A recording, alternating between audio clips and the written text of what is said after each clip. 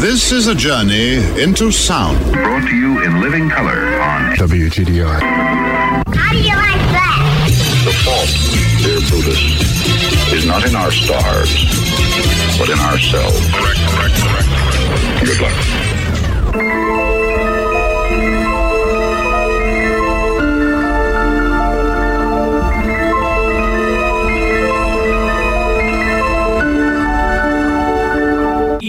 Lyrical narrator, social commentator, socially commentating what they stipulating.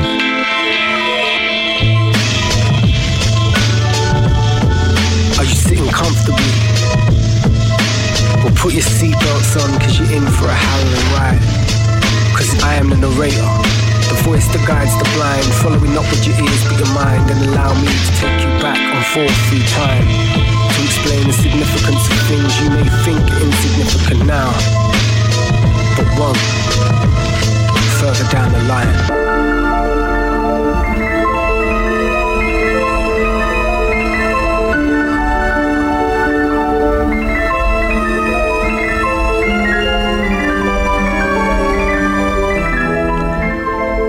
Good morning, I'm Tonio Epstein, and this is the Magical Mystery Tour, a show that explores the mystery, challenges, and possibilities of the human evolutionary journey, featuring some of the most brilliant, visionary, creative, and caring people who are doing great work to help create a more beautiful world that we know is possible, and perhaps even save this one. My guests today are two of those brilliant, visionary, creative, and caring people, Sarah Van Hoy and Lise Weil. As Goddard faculty, they get to work with and support many other such people who are finding their own creative, visionary, caring voices in the world. Most recently, they've come together to start teaching embodiment studies at Goddard.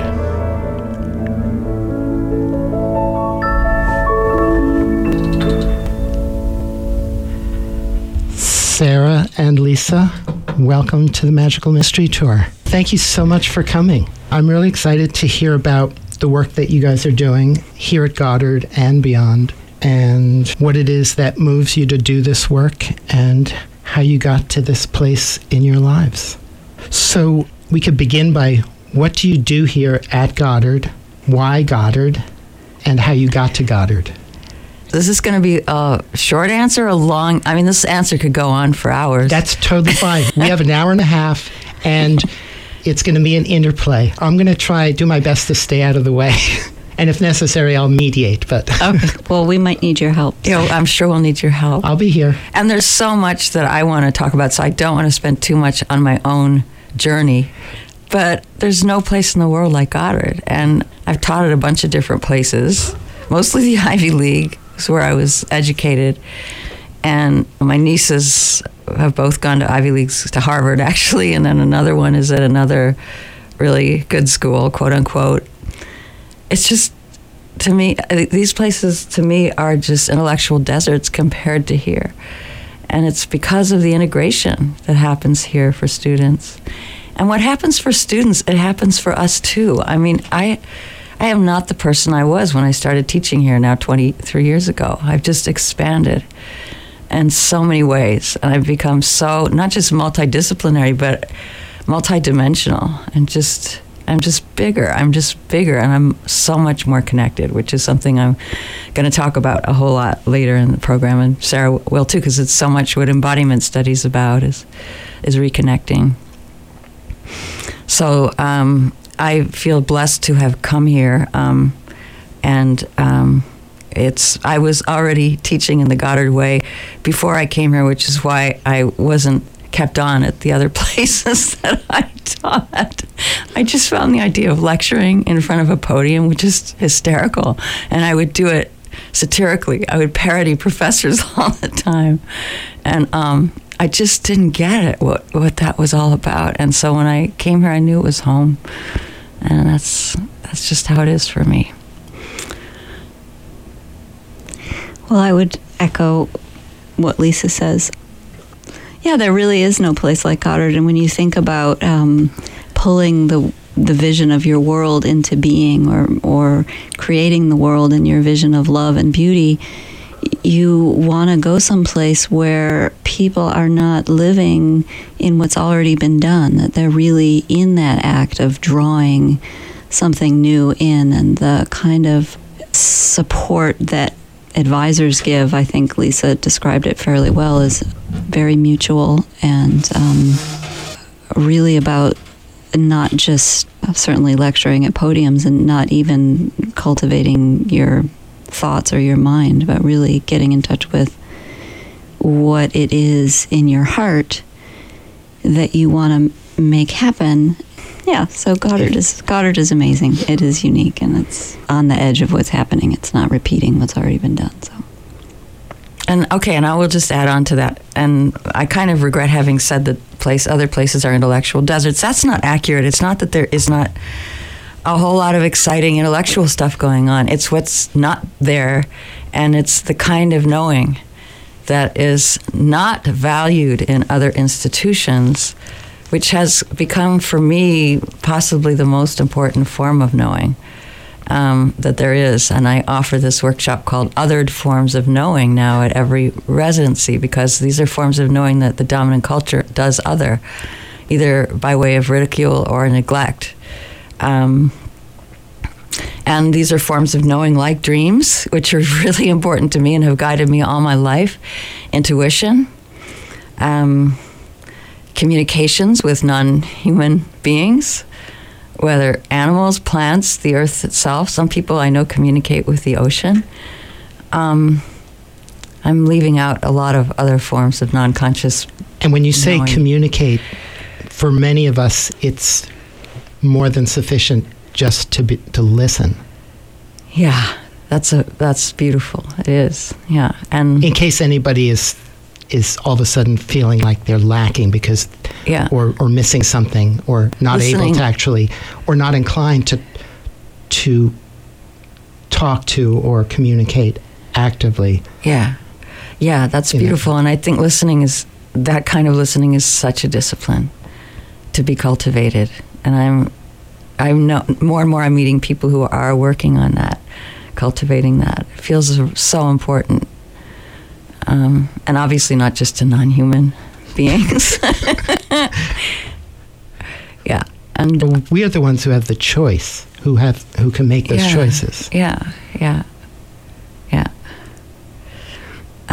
So, and then also just the heart. I mean, the heart's way of knowing. I feel like Sarah said, this is a place of heart. And I think that students who come here really do develop their hearts. I know I have. It's been a huge part of what has happened for me here is just the enlarging of my heart field is how it feels, and then there is a kind of knowing that comes from that, and that kind of knowing definitely is not respected in the academy, at least not in my experience or observation. I'm continually impressed by what I see around here in terms of how people are blossoming here. There's an environment that supports the experience from the heart and in the heart, as opposed to the university. I remember going to college and walking into one of those lecture halls and literally turning around and walking out saying, I'm not doing this. Yeah. I quickly dropped 2 classes that way. Yeah. My first semester. And so I can totally relate throughout my entire life with what you're talking about. And so this embodiment studies, talk about Thank you. What is embodiment studies and how long have you been doing it and where did the inspiration to do this come from? Well, I would like Sarah to take most of this, but I do need to start by talking about Ellie Epp because I've been with Ellie longer than you came into the program after Ellie had been here for a while. Ellie Epp came here having a PhD in philosophy of science in 2002, and she retired 2 summers ago or 3. And she's the one who designed this, the embodiment studies curriculum such as it is, and who had the vision for it, and also who had the science, because it's incredibly, there's a lot of cognitive science and neuroscience in the curriculum as she designed it. Not all of our embodiment studies students actually go there, but quite a few who never would have thought to do so have, and have gotten a lot out of it. And in fact, it's been life-changing for some students. And me too. I was someone who never was interested in science before Ellie came along, and came to think, how could I have missed this? This is foundational. And it's now so much a part of my equipment, my intellectual equipment, but it's part of my worldview too. It's become much more scientific. So Ellie Epps' vision of embodiment studies is behind what we do, but Sarah and I have also we've made some significant changes that accord more with the people that we are and the backgrounds that we have. But we have Ellie's entire curriculum, her workshops, her what else? Talks she's given. They're all posted on our website, so people have full access, and it's just an incredible compendium of it's a treasure trove of thinking and brilliant vision, and it's all there for our students to access. And so we should probably say a bit about what embodiment studies is. and actually it has changed a bit. So I mean, with Ellie, it was very much about understanding human life. Well, it still is, as life lived as a body in a physical universe. But Ellie was quite she wanted to critique mind-body dualism in a very serious way. We still do, but that was a huge part of the curriculum at that time, was critiquing the mind-body dualism, which one finds everywhere, but it's ancient. You know, the ancient philosophers split mind and body and privileged mind and spirit over matter. And so we were looking at variations of that and the repercussions of that in all forms of culture. And we don't emphasize that part as much as we did then, but it's still important. But would you talk about a little bit more about how we are, the direction that we're steering embodiment studies now? Well, I think first I'll say that I came to embodiment studies when I was doing my doctoral work. I don't know if I came to it as a study, I guess, when I was doing my doctoral work, although I probably came to it when I popped out of the womb, and was thinking about traditions of medicine that whose language about the body is much closer to being a language from the body. It's much less distant, and that mind-body dualism is not embedded in those traditions the way it is in the West quite so much. So when I met Ellie, whenever it was, I recognized her work as something familiar. And I would say that, at Goddard we have this triad of knowing, doing, and being, right, that are all interconnected, and people's learning is a holistic expression of these three components.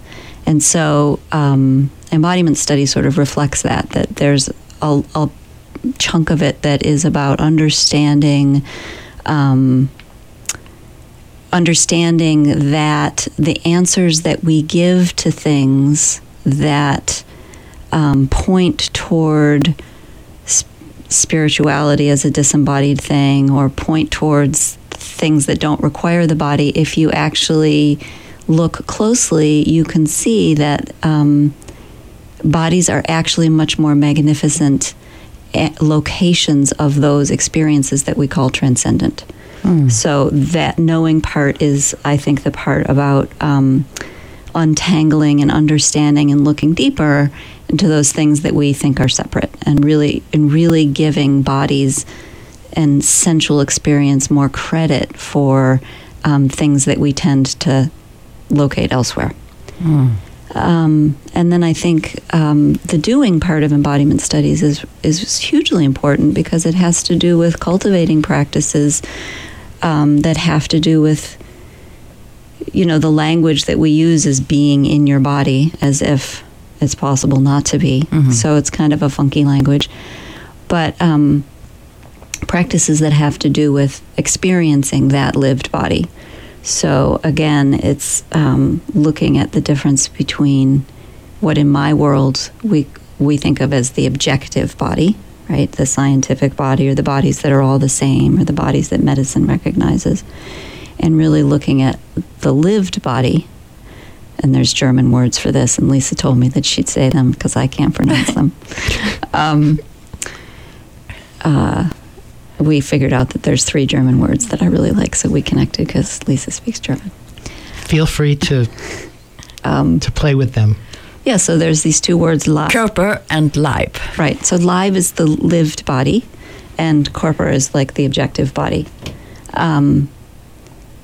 And so part of the practices of embodiment study, the doing part, is getting into this lived experience, which one of the directions that embodiment studies, I think, is moving now in the program as it's configured now with Lisa and I, and also with all the students, is to really understand that our lived experience is deeply cultural, very social, that our bodies are socially inscribed, or it's not sort of a neutral experience that we all have that's the same.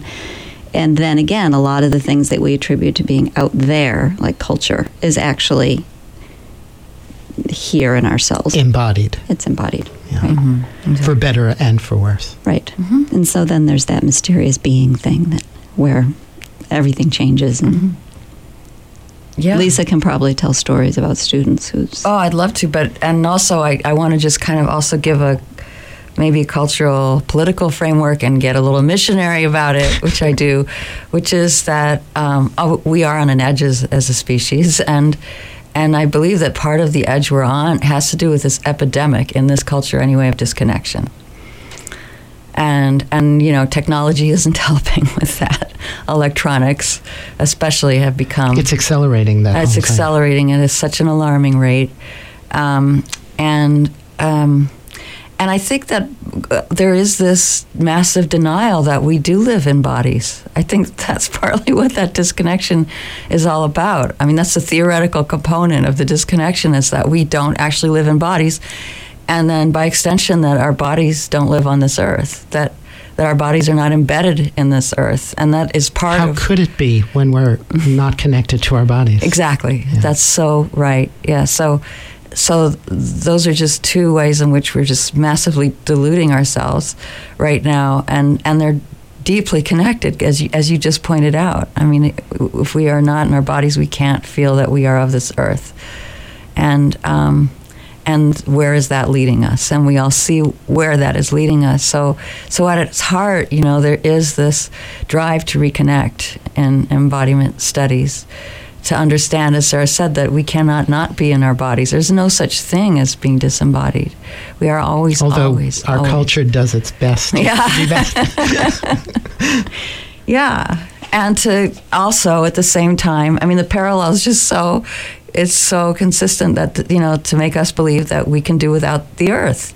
The unbelievable arrogance of that we are not connected. Or that we can use the everything, earth. That we can use it. In any way our disembodied brains can imagine. Exactly, yes. And so... also divorced from any connection with the heart. Yeah. I was just thinking that. Oh, that's wonderful. I love that. Yeah, exactly. It's...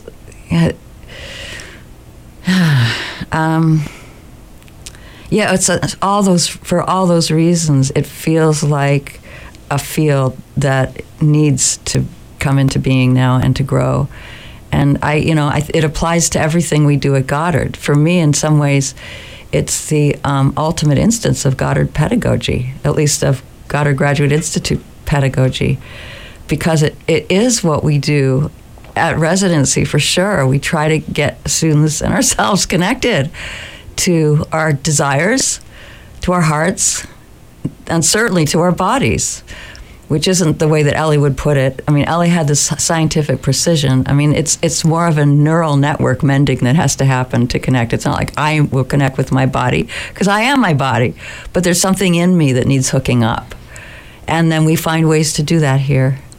I mean, dreams are an obvious way that we hook up with ourselves, but everything we do pretty much at residency has that effect of connecting us with ourselves in these amazing ways. Partly because we're social animals, and when we come into this sort of community that works, there's something very evolutionary and biological that happens, actually. It's like, oh, right. And it has to do with heart, because it's a community that's centered around heart and that is on this land, too. I think it has to do with this land as well. Right. I'm thinking of a couple of students, Taylor and Jenny, who are doing this work on embodiment and decolonization. Oh, yeah. And thinking about how...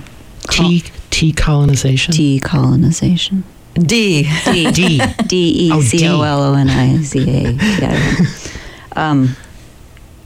And this, when we say that our culture is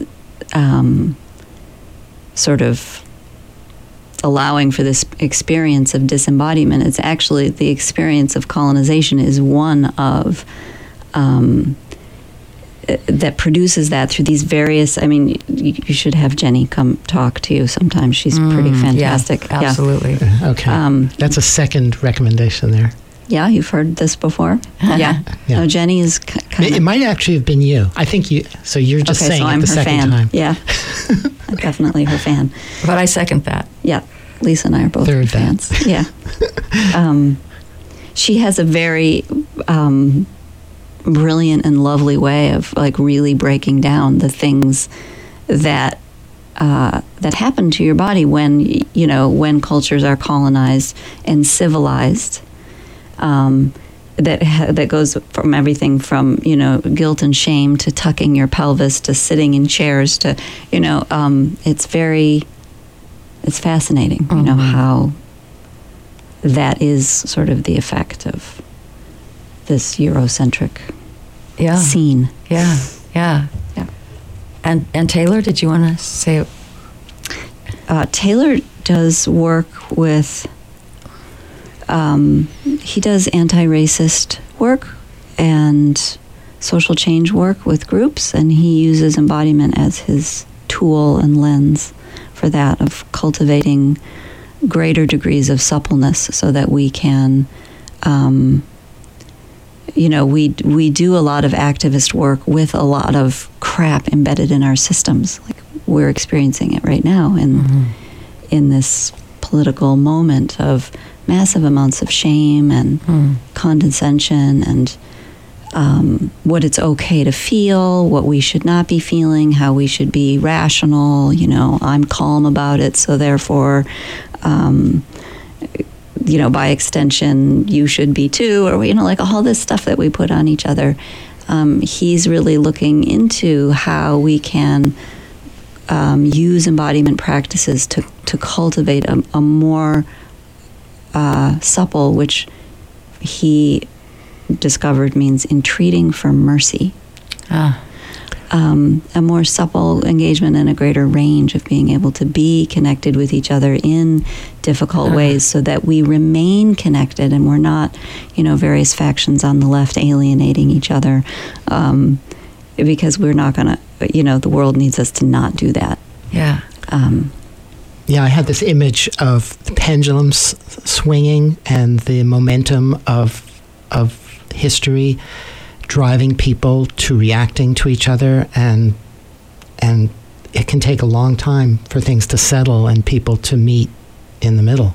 Yeah. And that sounds like that's what he's trying to do. I don't know if he wants us to meet in the middle. I think that he actually wants us to be able to sustain what it takes to not have to all gravitate to one place. Well, I don't mean all gravitating, but I mean on the emotional level. Yeah, to meet in our differences. Yes. In our differences. Yes. Rather than finding a sameness. Without tolerating, carrying the baggage of emotional charge that drives people to conflict. Right, or even being okay with the baggage of emotional charge that is appropriate to this moment. Right, Yeah. right, not resisting it. Yeah. Yeah. Well, I'd love to talk about some of the experiences that my students have had in embodiment studies, the discoveries that they've made. And I think what mostly my students are doing, because it's what I'm encouraging to do, is to get in touch with the forms of embodied knowing, the things that their bodies know that they were not aware that they knew, and to try to write that. And it hasn't always come from me. In many cases, it's their own urge that but some people need to be nudged a little bit to do that. And it's just astonishing what comes out of that. So I could give a few. Okay, I could start with the oldest example would be Rhonda Patsy, who came with MS and wrote a thesis in which she basically tracked her body's deterioration, which was an incredible discipline. It was called Body Awareness as I Slip Away. And she actually did write about it started with a dream in which she was full of sand. She started out as this person full of sand, and then the sand just started pouring out of her, like through an hourglass. It just started pouring out of her faster and faster, and she understood the dream was all about what was going to happen to her. And she decided to have it happen consciously, and she wrote it. She wrote the whole thing, and it was a completely different experience because she was writing it. So this would be an example of a thesis that both was transformative language arts and embodiment studies at the same time, because it was also about writing as healing. More recently, I had another student who combined transformative language arts with embodiment studies because, well, the thing she was tracking more than anything else is her own love affair with the earth, and which became really erotic at times. And her writing about landscapes was just amazing. And she wrote about landscape with the same kind of love and richness and sensuousness that she wrote about her relationship with her horse. She took up horseback riding at the age of 65 and just fell in love with this horse. And all these descriptions were just so sensuous. And you wouldn't happen to have any of them with you? No, I wish I did. I didn't think to bring any of that. But she also, was a TLA student, and her quest was to define what is embodied writing. Because it's something that, as I'm a writer and I teach writers a lot, and that was my main focus before I started doing embodiment studies. And writers all want to know, how do you do embodied writing? And she wanted to know how do you define it? What is the difference between writing that is really embodied and writing that's not? Because we all know when we read it, you can feel it, Ellie used to talk about that. That's the quality. That's what gives it away. You can feel it. You can feel it. If you don't feel it, it's not there. I know, but so that answer doesn't suffice for a graduate thesis, so she had to go farther. Of course. And she did. She actually ended up calling it incarnate writing, and she did a beautiful job of saying what are the elements of that writing. And she was describing her own writing, of course, but that was wonderful. And more recently, I had last semester graduated a student whose embodied knowing came from having been doing sex work and sexual healing. And I really had to push her. I knew how much she knew. Anyone who knew her knew that but she hadn't considered it knowing. Mm-hmm. She had so much wisdom in her body, so much amazing experience. And that felt so important. And she got that out onto the page. And it was remarkable. And also worked a lot with dreams. And she also is a self-identified witch. So there were incantations and spells and all other forms of non-conscious knowing that accompanied this body knowing that she had. It was very powerful. She's also, though, an extremely developed critical thinker. So none of it sounded woo-woo in the least, because it was all presented in this form of critical analysis with this other stuff spliced in. So it was just very convincing that way. and I think could even pass muster at a traditional institution. And then a student I'm graduating this semester is working with trauma and dissociation, which is an interesting thing with embodiment studies. We're not all about woo-woo connecting. I mean, as I say, we live in a culture where most of us are disconnected, and this student is focusing on dissociation and the kind of disconnection that happens in the aftermath of trauma. And as it turns out, many of our students at Goddard are working with trauma, not because I think they're more traumatized than at other schools, but because I think they're just more aware.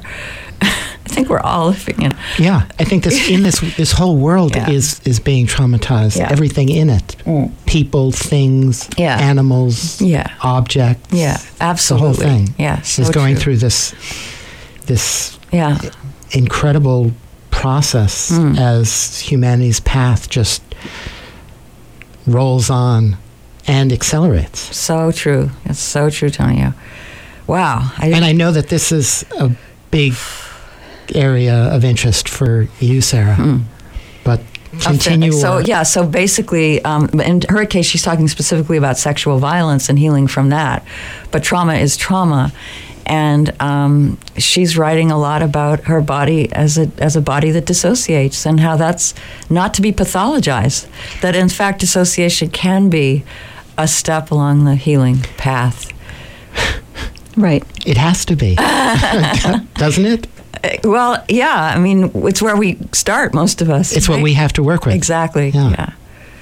If we don't start there, we have no place to start. That's right. From. Yeah. That's our leg to stand on. That's exactly right. But there does need to be sort of a will to, connection. And an acceptance. Acceptance of that. It. Yeah. And a will to... embody it? Yeah. Be with it? Be with it. That's it. Be with it, because the awareness is what makes all the difference. Mm-hmm. To be with that dissociation. Yeah. So embodying it isn't necessarily being with it? Well, I mean, we could say that even when you're dissociated, you're still embodied. Okay. But that maybe it's the awareness that gets you to the point of understanding that. Do you see? You sit starting on the path to understanding. Yeah, because you sit with that. You sit with, this isn't in my heart at all, but it's somewhere else. It's in my nerves. Oh, it's here. So it's not. I am feeling it. It's just not necessarily always going where I want it to go or expect it to go. Yeah. Right. And it isn't necessarily just a momentary thing. It can be a lifelong process. Oh yeah, absolutely. You know this, Tonio. This is wonderful. We're so in sync. It's great. Well, I think we're all following sort of similar parallel paths through life. Yeah, I think so. I guess so. Sounds like for a long, long time. One of the things that I think is so important about the students' work is the way that it points out the not only the normative agenda of, quote, healing discourses and the way that they pathologize human beings, but also the way that health, which seems so beautiful and innocuous, is really used as a tool for controlling people. And you have to have a certain kind of bravery to speak up to that, and to speak back to what appears to be innocuous and beautiful, and say no, and expand beauty bigger and wider, and affirm that, and have it hold more space. And I think that work on a meta level is, it's one of the things that I really admire about the person that is graduating, that Lisa's talking about. Yeah. Flesh that out a little more. Well, I think that we can become aware of how the discourses, the narratives, the language, the practices of health are normative. That is, they pull people into certain norms. This can be really sort of obvious when, there's certain kind of things where we say, hey, I know some people who have a little boy who is a beautiful little boy. I take care of him a lot. And at home, he's a terror. And they're considering, he's 4, putting him on medication. I have massive judgment about this, can you tell? Rather than considering that what's going on for this 4-year-old is some kind of systemic connected thing, and it's not like, if he's perfectly fine at school and he's perfectly lovely with Auntie Sarah, maybe it's not a biological issue that has to do with his brain chemistry. So that's one sort of extreme way of pathologizing people and also pathologizing individuals. This is your trauma, and we're going to have some graceful, gracious, elegant empathy for your brokenness, rather than acknowledging your survivorhood, our trauma, sort of this beautiful thing that's, this legacy of the individual, which is so, seductive in our culture, is finally kind of crumbling. That's where so we can true. Say, we don't have to retreat to our singular story. That's so we true. can actually share our stories. So there's all these ways in which I think healing narratives are embedded in culture in ways that seem lovely but actually are not serving us. And I think another part of that, and it's all implied in what you're saying, is the idea that healing can be merely personal. And this is a culture that privatizes and personalizes everything. But when we are in a culture that is itself pathological, what does healing mean? How far can personal healing go unless we somehow carry the culture with us? I mean, it doesn't real healing today demand cultural revision and finding a way that we can create a healthy culture around us. That's exactly what you're saying about this little kid, right? Yeah, everybody's in a nested system. And I think that's what our students come to understand here, or we hope they do, that it is about creating a healthy culture, not just healthy individuals, because there is no such thing as a healthy individual in a sick culture. And I think our students come many times already understanding, and they come to just have the courage to teach it in their various ways. Yeah, and to have it reinforced, supported. Mm-hmm. Yeah, it sounds like it requires a kind of radical, critical thinking to wend our way through our culture, our cultural biases, our cultural concrete. Yeah. And it's not easy to do because everybody around us, well, not everybody, but most of the people in our culture are reinforcing that. They're buying into the system and they're not questioning it. Yeah. And Sarah, you're talking about medicine and traditional Western. It's like an oxymoron, that statement in a way, but medical doctors, Western medical doctors, are some of the most disassociated, disembodied people that I've come across in the way they approach medicine. I don't know if I would say that so much. I mean, yeah. I'm scared of them. Yeah. My truck is not so much with biomedicine, although I do have. I mean, I have a lot of my own long relationship with psychiatry. It's a particular thorny thing. Biopsychiatry, psychopharmacology, those sorts of things, which I also think can have tremendous benefit. And I'm required to sort of, because of my positionality, hold space for a lot of different positions on it. But truly speaking, it's a very thorny thing for me. Because I come from many generations of women who have been abused by it.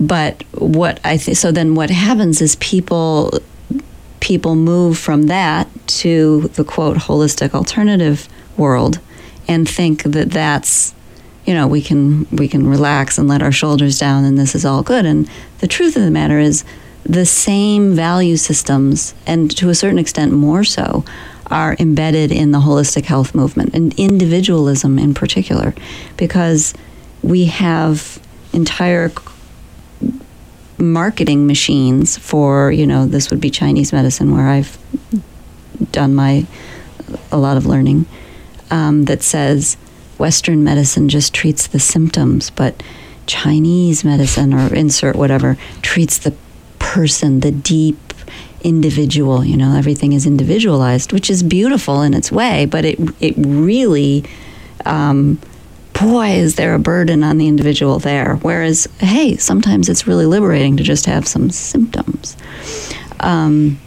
So I think that we really need to look critically at all these ways that what seems lovely is shot through with, and all these intersecting webs of history. Right, absolutely. Radical critical thinking applied across the board to everything. And nuanced, which is one thing I really appreciate about Sarah's thinking. It is a nuanced thinking. I respect that. And I also think it's essential to apply it to myself, my own thinking, my own enculturation, my own current state of beliefs and thinking, worldview at this present moment. And to continue doing it continually, because I'm continually learning and updating my understanding and my relationship with the world around me. And if I'm not questioning, I'm going to get bogged down in my past. Yeah. Which isn't necessarily my past. Yeah, it's interesting because there was a time when, in order to be healed, people had to be integrated into their cultures, in indigenous cultures. And for us, it's the opposite, which is really hard. It's sad. Yeah. We have to learn to be alienated. It's not fun. We work tremendously hard to solve problems with our individual story. Yeah. And a lot of the New Age narrative reinforces that, like your second chakra is blocked, or whatever, Another way of becoming disembodied. Another way of pathologizing people. There's the term medicine, as I've heard it used in the Native American tradition, is very expansive.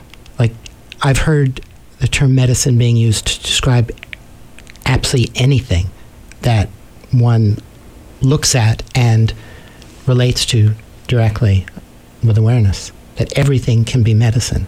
Kind of a tantric approach to healing. Yeah. We have this these subtitles in our health arts program, social medicine and ecological medicine, which has to do with not only thinking about that we have to think about health and illness in these larger contexts of our social world and our ecological world, but also thinking about the expanded things that can be medicine. What can be social medicine? Song, activism, your own song, your own thing that you're teaching, your own voice. And I think that that's what is beautiful about Goddard students, is they really do get in touch with their medicine and themselves as medicine, and have, the biggest transformation that I would see is that it's one of self-recognition and the courage to be visible in that. This is like a little incubator for them to say, okay, I'm ready to radiate this. Yeah, and they do. My God. Yeah, they're super radiant. Yeah. Okay. Sunglasses required. Okay, you just uttered the big R word, that radiating. Talk more about that, because that is a very powerful thing to me. And where does that come from, and how do people get to that point? What do you think? Well, okay, I had a free association that wasn't probably what you wanted. Forget about what I want. But this is about you and what you thought. Okay, well, maybe the light thing should. I have a dark association. Well, we need both sides. We want both sides. So, and it connects with the other thing I hope I get to talk about a little bit, which is the journal Dark Matter that I've been editing since 2014, and Fukushima radiation. I mean, is something. There's an article in the last issue called "Our Radiant Lives," and it actually is about Fukushima. But it's not just about Fukushima. I mean, it carries all the meanings that I think we think of also when we think of radiant. I mean, that our own radiance, they say that light is lighter in the dark, and that our own radiance has transformative power, and maybe even more so when the conditions are what they are right now. Well, we all radiate. It's a matter of what we are radiating and how aware of what we're radiating, what we're embodying in order to radiate. Yeah. Sarah, you have, I'm sure, some wonderful I actually had the same free association, interestingly enough. Yeah, I was like, radiation, Fukushima.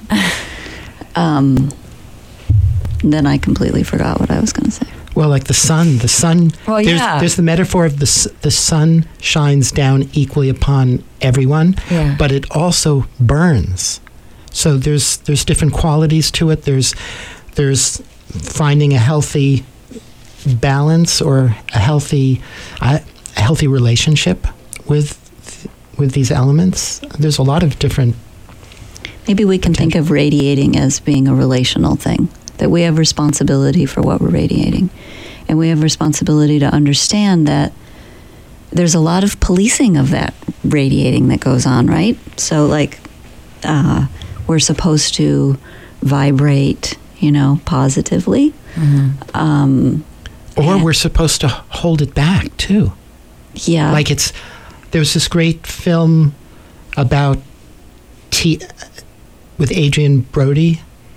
I forgot the title of it, where he feels very compassionate towards his students, and there's this one student who's having a hard time, and she needs some support and some acknowledgement, recognition, and he gives her a hug, and a whole furor arises out of that, and that's become a big thing.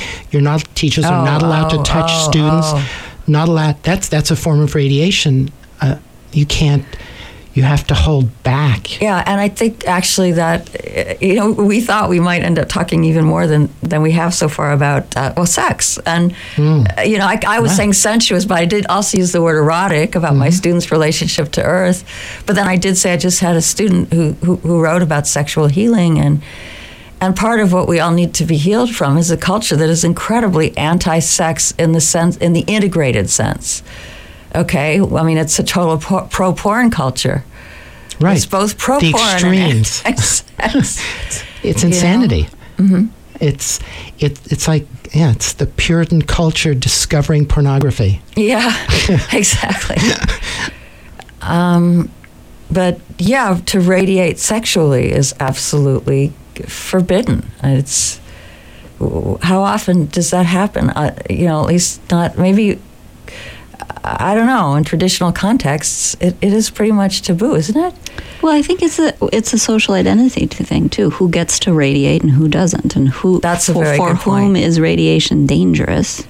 Yeah, I mean, women are supposed to radiate sexually for men, but then I always think, is that real radiance? Well, it's what's happening not safe to do that either. I mean, women also. Well, they're expected to do it within certain constraints. Like you can wear flashy clothes and flashy shoes and do flashy hairdos, but you can't expose too much. Right.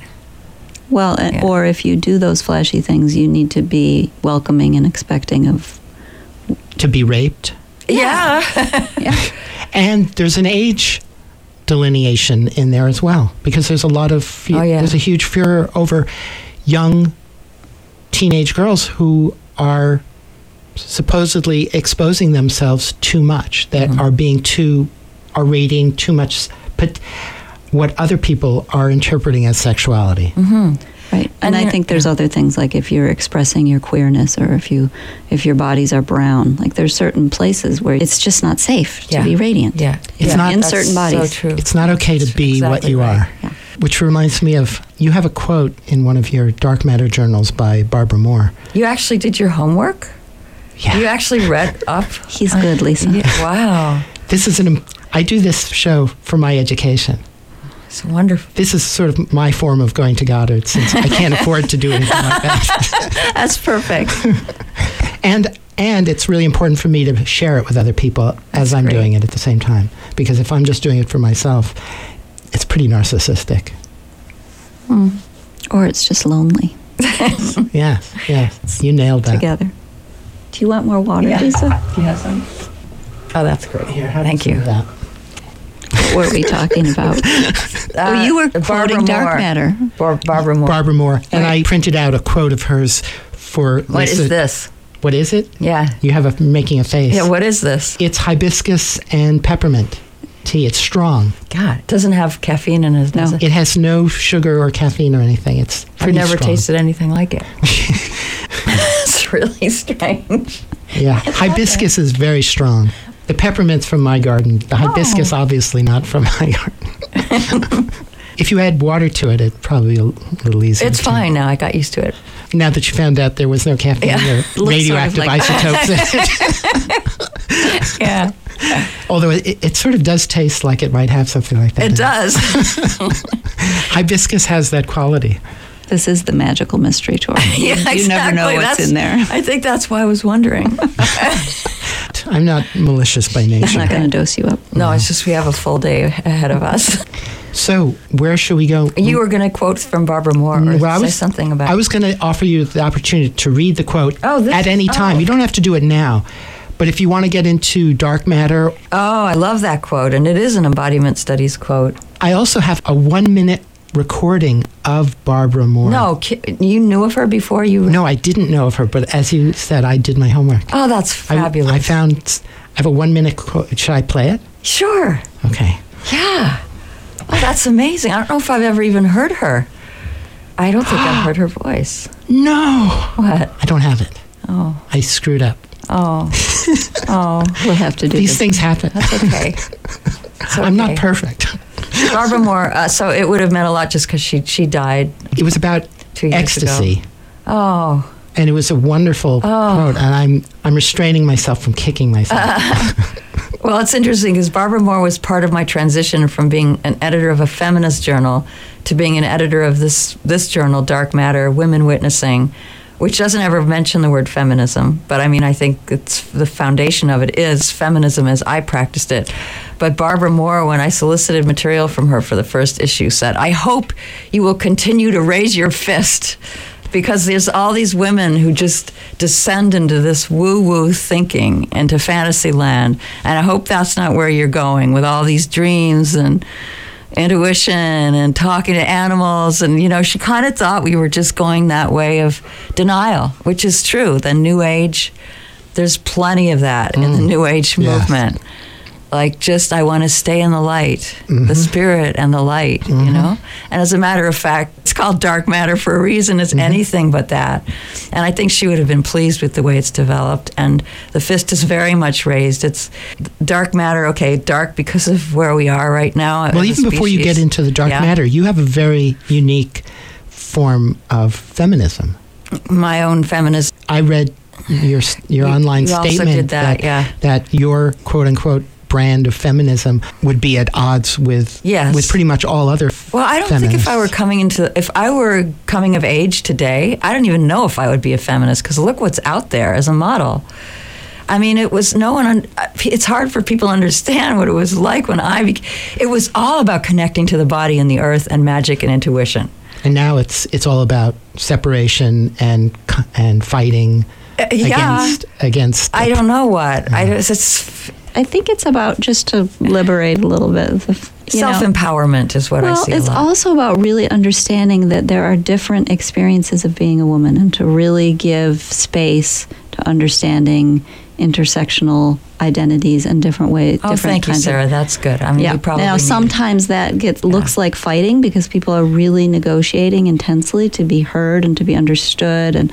But I think it's a very productive place. And it's an evolutionary process that each person has to go through in developing their own worldview. But again, it's an individual process, whereas we had a whole culture.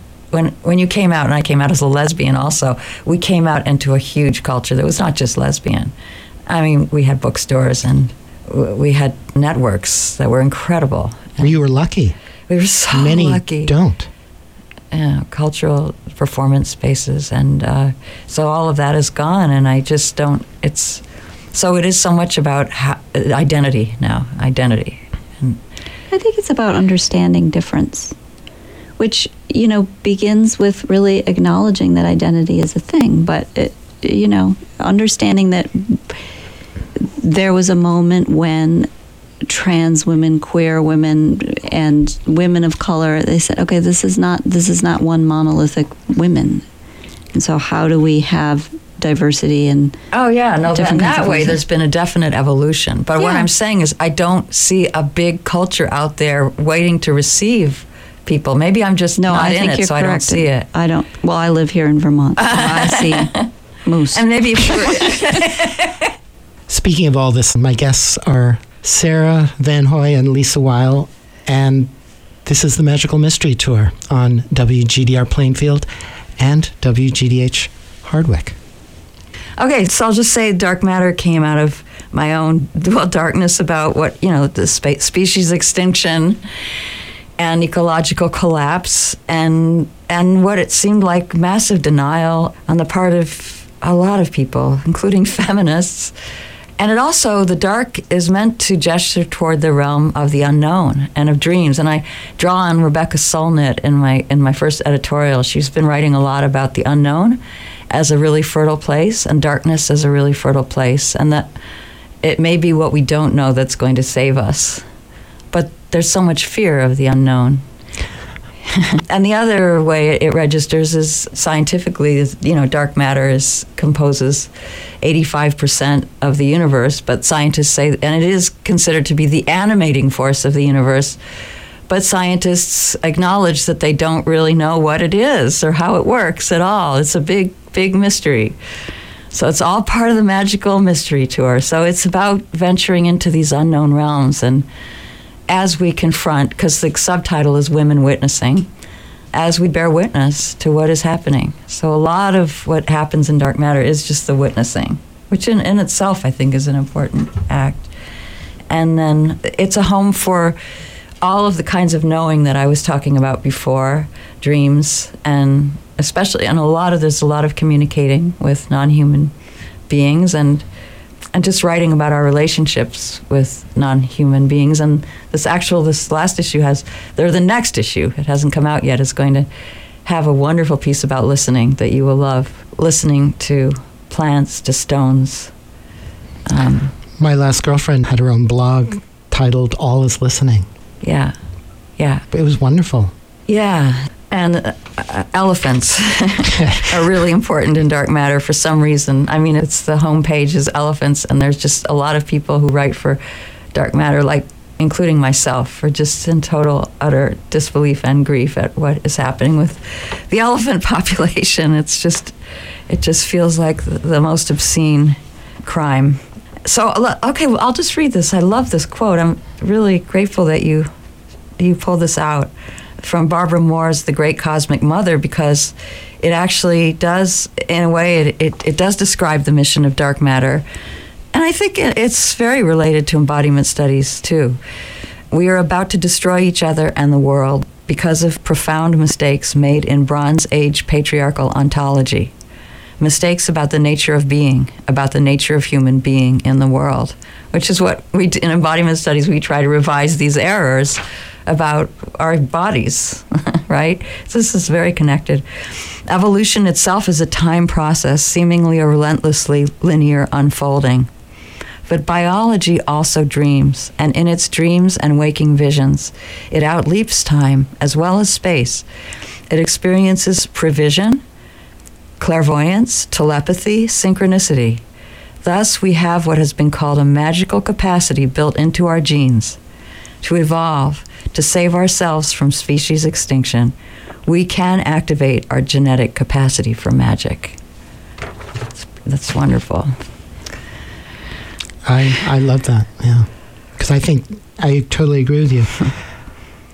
What we don't know, this huge realm of the unknown is where all possibility exists, including the possibility to write this seemingly over-the-edge world that we live in. That seems like it's already tipping over the edge. But we don't really know, because there's so much more that we don't know than we can even begin to think we know. Exactly. And if we rely on our rational, analytic, linear brains, Then we're doomed. We're doomed. Those are the nails in our coffin already. And the young people that are coming through, and I'm just continually impressed with Goddard students coming through and emerging with such heart, such vision, so much care and love for the world, and so much desire to give. Yeah, that's true. And heal. That's so true. And that, to me, is the absolute testament to the work that you guys are doing. Yeah. And everyone at Goddard. I don't see that anywhere else. I'm not really looking that far anywhere else, but I really don't see it. And I'm looking all over for this kind of stuff, and there's a hotbed of it here. Yeah. And I quickly want to say thank you to Carla for revealing a lot of this to me. Oh. Because she has faculty and students parading through her show, and I'm there every week to witness it. Oh, yeah. Yeah. Carla's fantastic. Yeah, she's part of this hotbed. She's a really important part of this hotbed. She's an important magician in the whole. Yeah, exactly. And you have a bumper sticker title for this work, this... Well, is it the Donna Haraway thing? It's the Witch's Heel. Oh, that, yeah. That's different. Witch's Heel, that was a bumper sticker in the back when I was, Yeah, Witch's Heel if I had to reduce my feminism to 2 words now, that would be what it is. Because it's true. And it goes back in time, which is what, even as we're looking forward, we really need to be looking back, because people did know things then that we need to know. Which is where everyone knew they healed, which is why they got massacred. And that everything serves to be used as a tool for healing. Yes. Even the things that are traumatizing us. Yes. And are most scary to us. To quote from my last year's graduating student, the poison becomes the medicine. Yep. The pharmacon. With awareness. Yeah, the pharmacon. Yeah. Sarah, you've been very quiet. Very restrained this morning. I'm listening to Lisa, who I love to listen to. Likewise. It's a pleasure. Well, we love collaborating. I'm sorry if I've taken out too much of the air. Lisa had things she really wanted to say. But I did have things. I'm totally thrilled and enjoying this. I love this. But you're happy over there, obviously. I'm happy. I'm thinking about magic, actually, because I just... yesterday the students started to trickle in, and you could really feel it was like the magic seeping in. That's so true. And in a very ordinary way. Like magic is this is kind of embodiment. It's just, if we're aware of what is so ordinary, it's also so magical. We don't have to do these weird convulsive things to make it happen. Yeah. It's everyday magic. Yeah. It's just part of what Goddard is. And this is what's possible. This is what's available to all of us, to everyone. Yeah.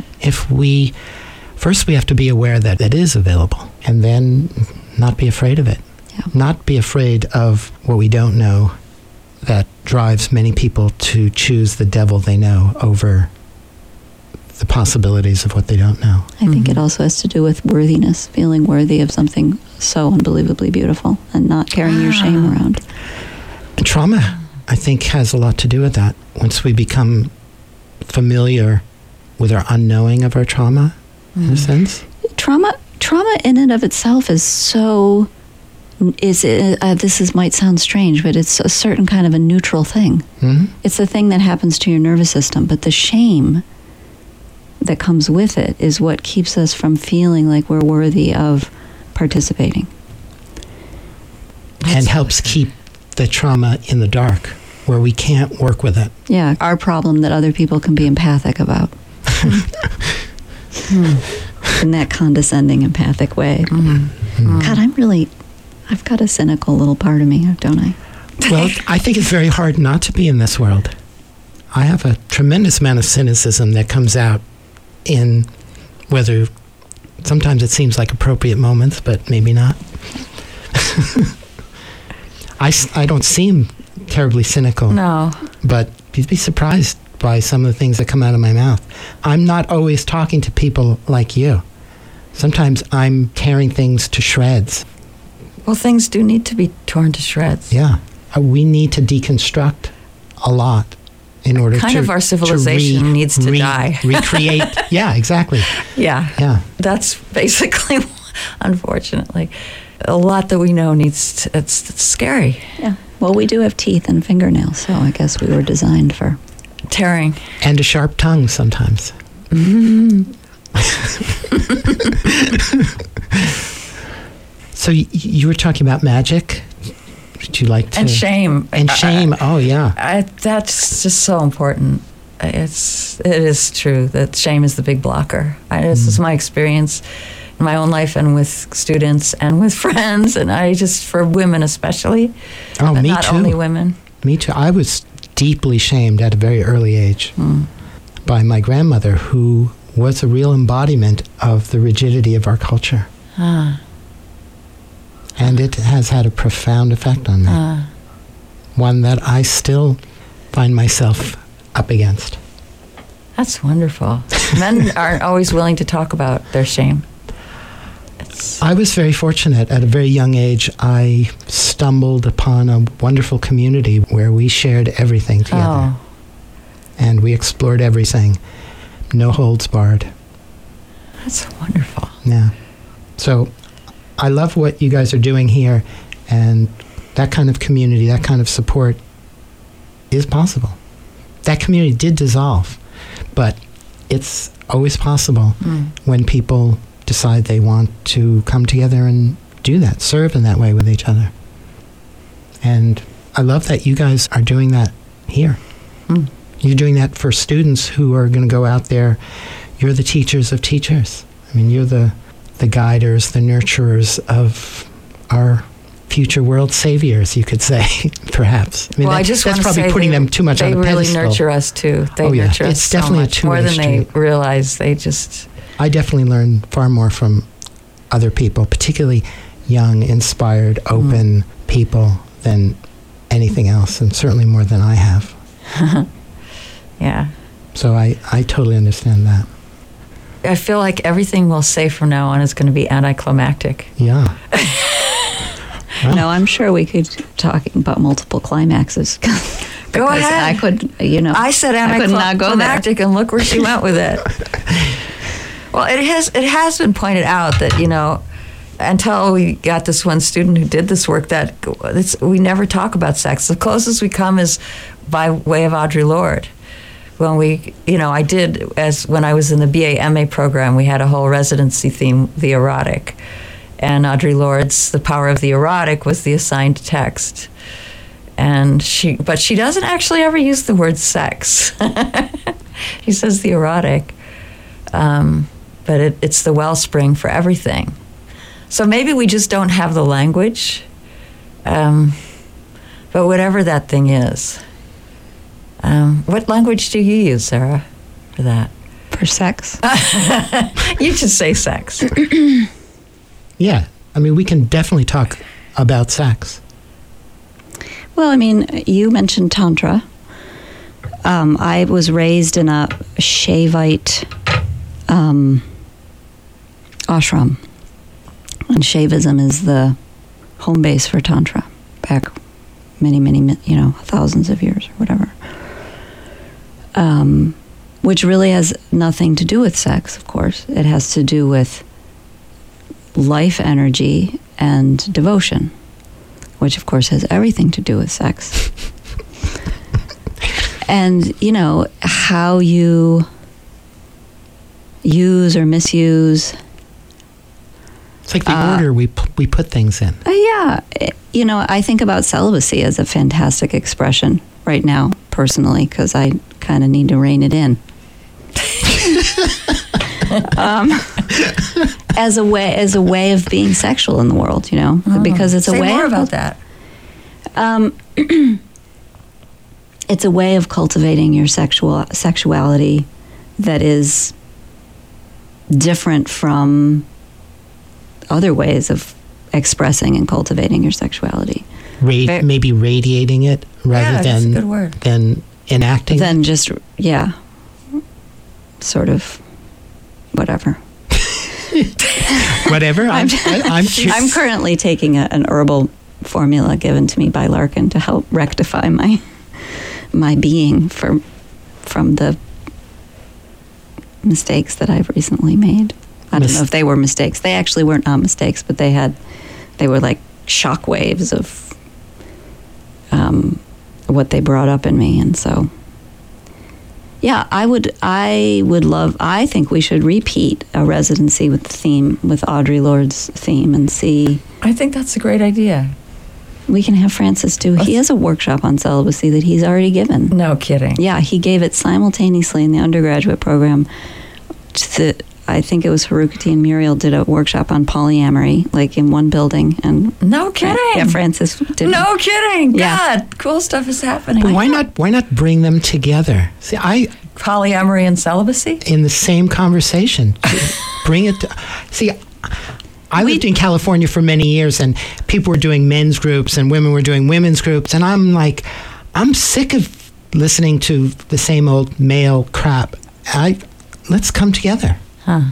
Let's bring it together. You know, we've been doing this, but if we keep it half real, we're not going to get anywhere. Yeah, we need to. I think well, I don't know if our faculty would go for this, but I think it would be great. Maybe we'll start with a radio show exclusively dedicated. Well, what do you mean?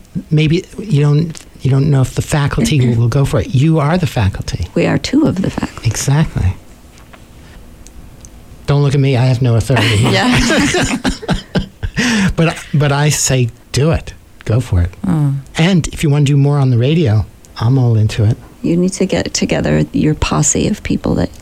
My posse? Yeah, a group of people to talk about this. Okay, well, let's collaborate together on it. Okay.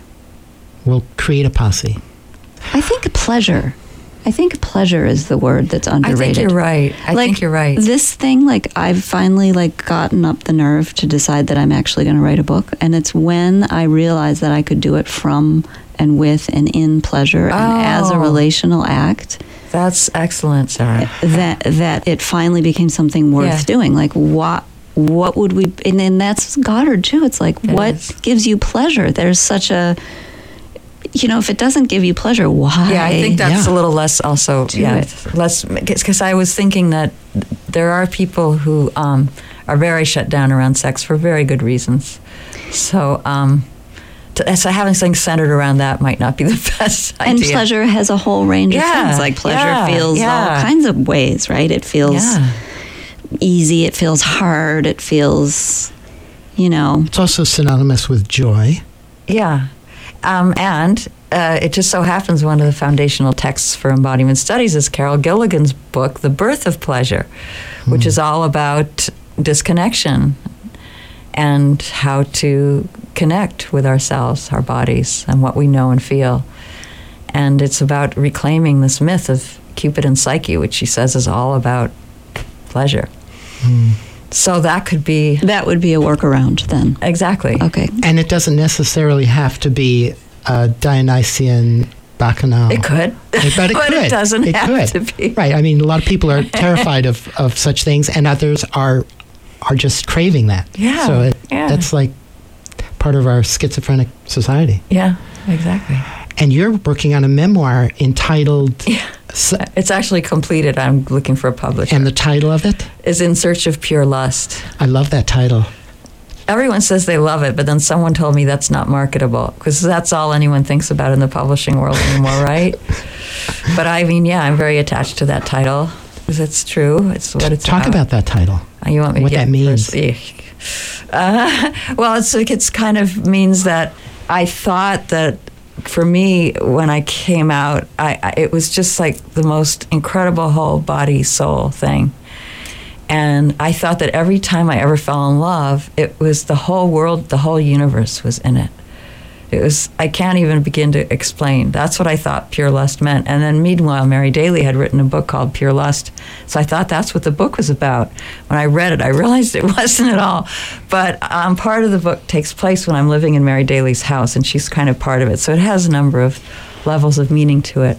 But it's all about how I came to find out in my life that love isn't always like, falling in love isn't always that. And desire itself isn't always this. I just had all these things piled onto it. Sometimes it's just impure lust, and you have to just accept that. Lust is not always pure. I mean, I kind of coming lust? Down for a crash landing in my search for pure lust, but I come around to seeing something knowing something I hadn't known before. Oh, so the pure lust was the experience of when you fell in love, of your heart being expanded so much that it included the entire world. Yeah, that's beautiful. Yeah, exactly. Yeah, no, I've had that experience and myself. And not just my heart. Yeah, right, exactly. Everything. Everything. And that is an amazing experience. You know what I'm talking about. I know exactly what you're talking about. Yeah. And yeah. And so that even to talk about sex just felt like, no, it's just, that's so, you have no idea. That's not, it's just right. Yeah.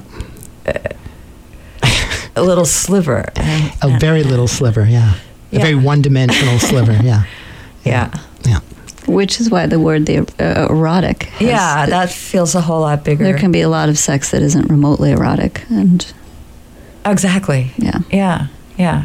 It has to do with that ever-blossoming yum. And I remember when we did have that residency about the erotic, very few people actually talked about sex, which in a way was wonderful. I remember people talked about showering and dancing and writing. And, right. We can include everything into the mix. Yeah. The more the merrier of the elements of the experience. Yeah. Of the universe around us and within us. Yes. Yes. Yeah, all experienced in the same instant. Yeah, and now for me, it's like I don't expect that. It's a touchstone. Right. You know what I mean? As you get older, you don't right. necessarily... Right. I was just reflecting, because I have an interview with somebody about death, and I've been thinking about things like that. I'm thinking, well, I've gotten to experience all these things in my life. I'm ready to go anytime. Really? Kind of, wow. Yeah. I mean, it'd be wonderful to experience them some more, but who knows? That's amazing. I don't know that I'm ready to say that. That's beautiful, though. God, we've gone everywhere in this conversation, from sex to death. Can we do it again?